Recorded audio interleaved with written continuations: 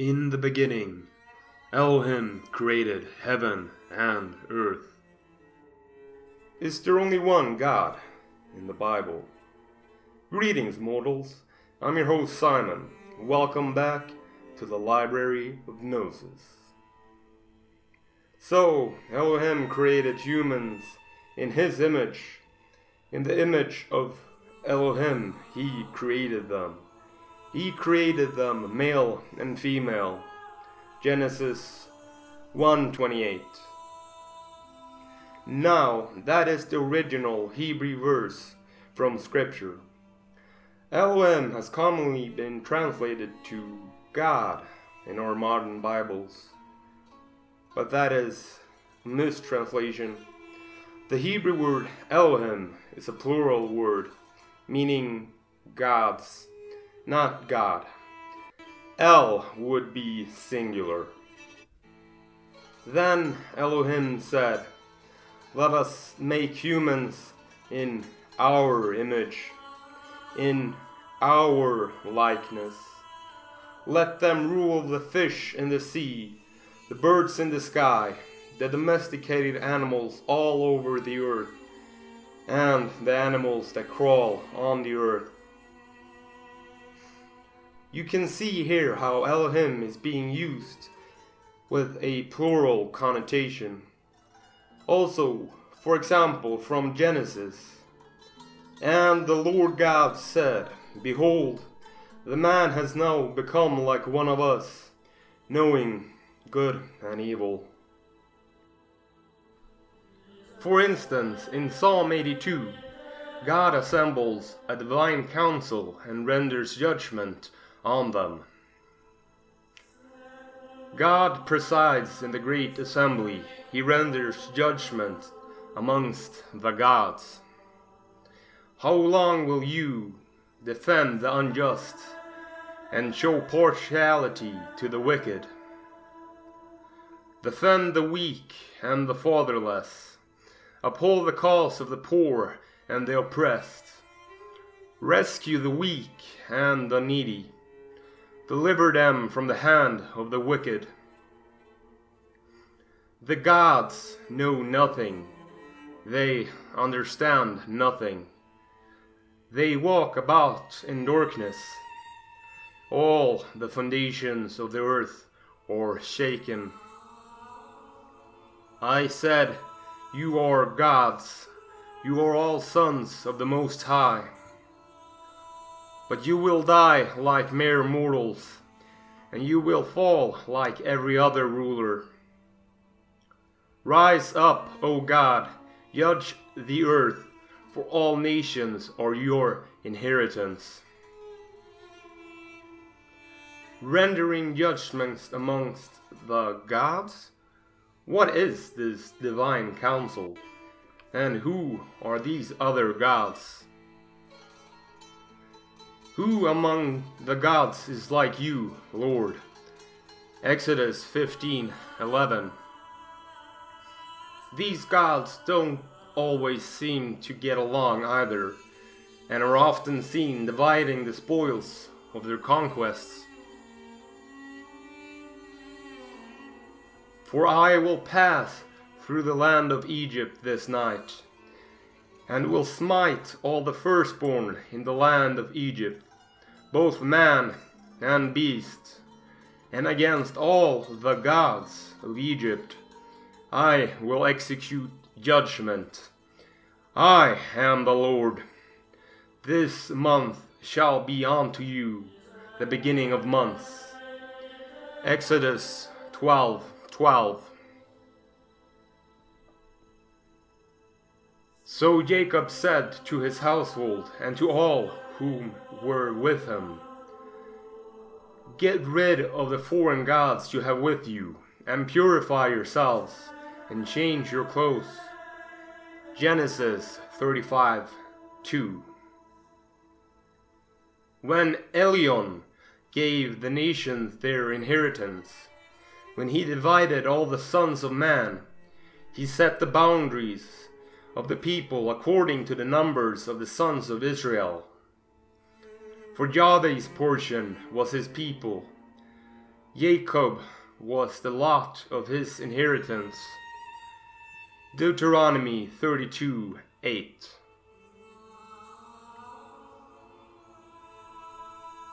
Here Elion can be seen giving the nations their inheritance, with Yahweh having a split of it.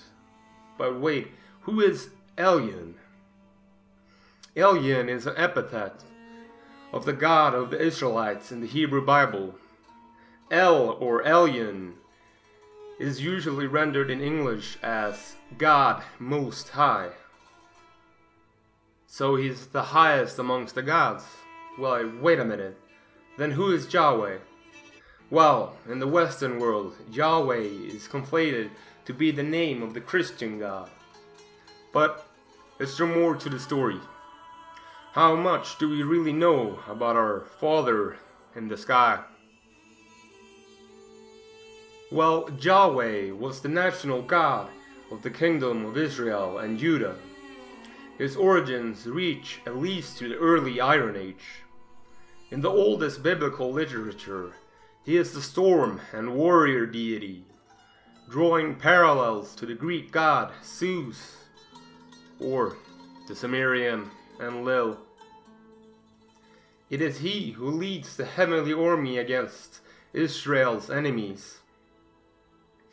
At that time, Israelites worshipped Yahweh alongside a variety of Canaanite gods and goddesses, including El, Asherah, and Baal. But in time, El and Yahweh became conflated. El-linked epithets such as El Shaddai came to be applied to Yahweh alone, and the other gods and goddesses such as Baal and Asherah were absorbed into the Yahwistic religion. In fact, there is a whole list of ancient Canaanite gods and goddesses on Wikipedia. On this list we find, for instance, El, who is described as a god of creation, husband of Asherah. Yahweh is of course also included on this list. But we find more interesting names too. For instance, Anu, who is the divine personification of the sky, the supreme god and the ancestor of all deities in ancient Mesopotamian religion. The fact that all these names appear in scripture shows that there is a connection between modern Christian Bible and the much older Sumerian cosmology whose pantheon it seems to draw upon. The God of the Bible can be described as being quite a bipolar being. One minute causing a flood to devastate the lands and wipe humanity out, but before that he had apparently warned Noah to build a boat. The Sumerian account tells the exact same story, just a more complex version. This we find in the story of Utnapishtim. I'll be reading from Tablet 11 from the Epic of Gilgamesh. Utnapishtim tells Gilgamesh a secret story that begins in the old city of Shuruppak on the banks of the Euphrates River. The great gods, Anu, Enlil, Ninurta, Ennugi, and Ea were sworn to secrecy about their plan to cause the flood. But the god, Ea, Sumerian god Enki, repeated the plan to Utnapishtim through a reed wall in a reed house. Ea commanded Utnapishtim to demolish his house and build a boat, regardless of the cost, to keep living beings alive.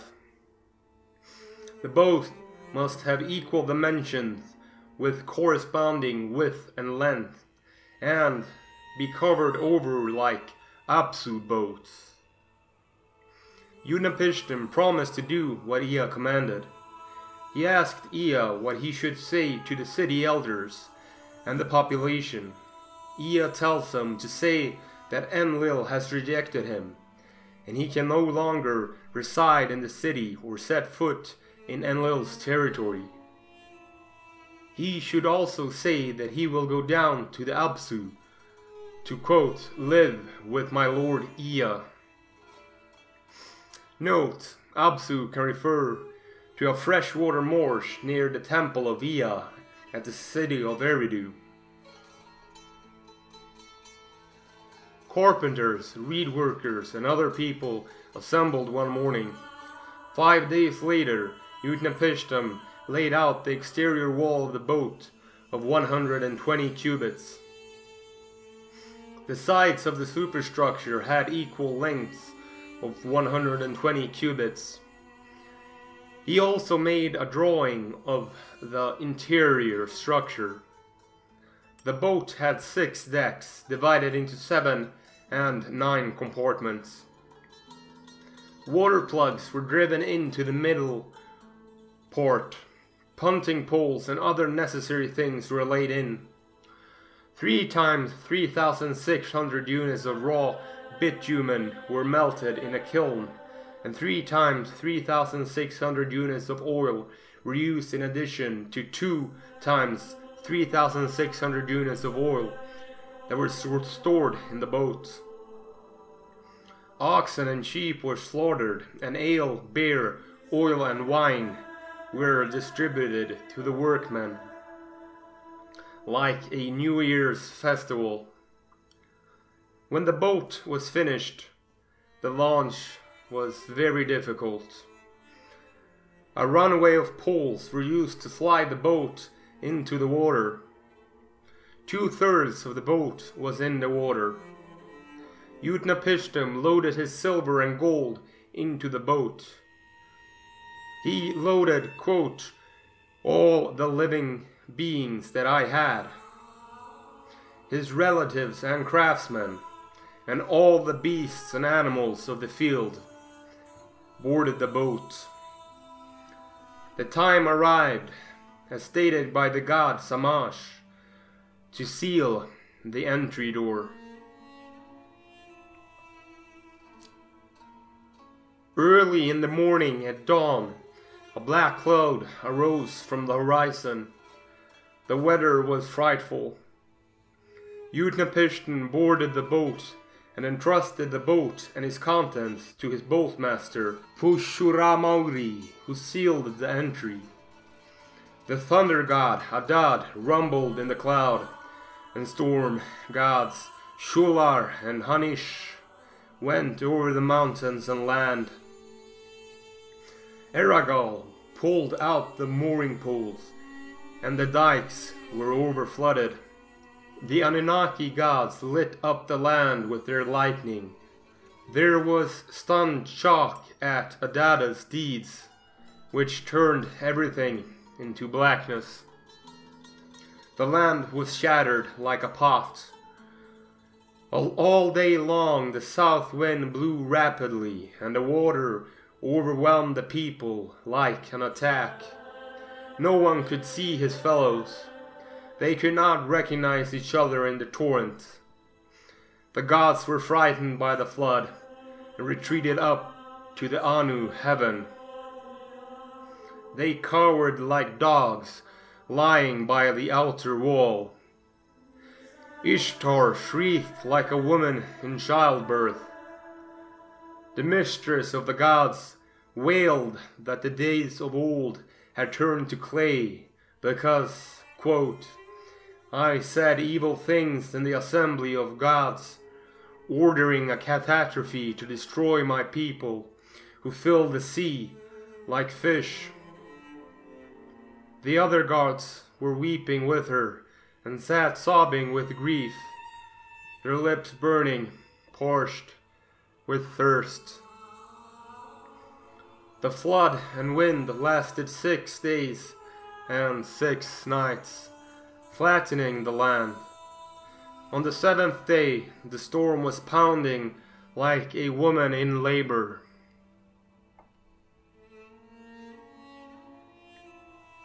The sea calmed and the whirlwind and flood stopped. All day long there was quiet. All humans had turned to clay. The terrain was as flat as a rooftop. Utnapishtim opened a window and felt fresh air on his face. He fell to his knees and sat weeping, tears streaming down his face. He looked for coastlines at the horizon and saw a region of land. The boat lodged firmly on Mount Nimush, which held the boat for several days, allowing no swaying. On the seventh day, he released a dove that flew away, but came back to him. He released a swallow, but it also came back to him.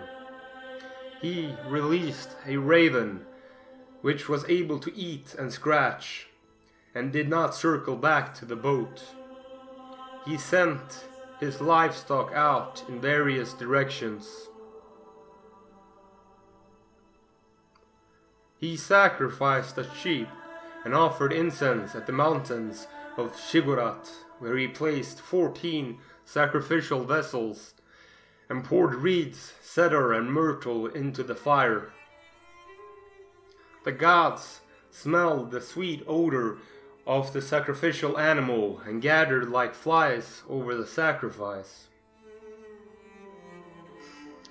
Then the great goddess arrived, lifted up her flies, and said, "Ye gods, as surely as I shall not forget this lapis lazuli amulet around my neck, I shall be mindful of these days and never forget them. The gods may come to the sacrificial offering, but Enlil may not come, because he brought about the flood and annihilated my people without considering the consequences."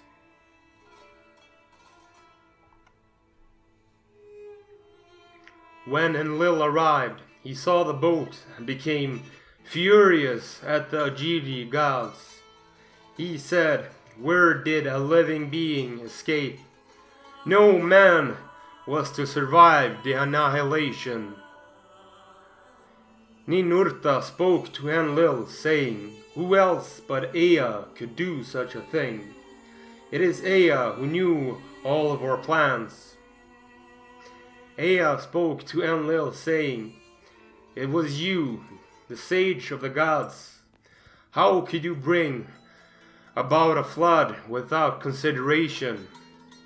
Ea then accuses Enlil of sending disproportionate punishment and reminds him of the need for compassion.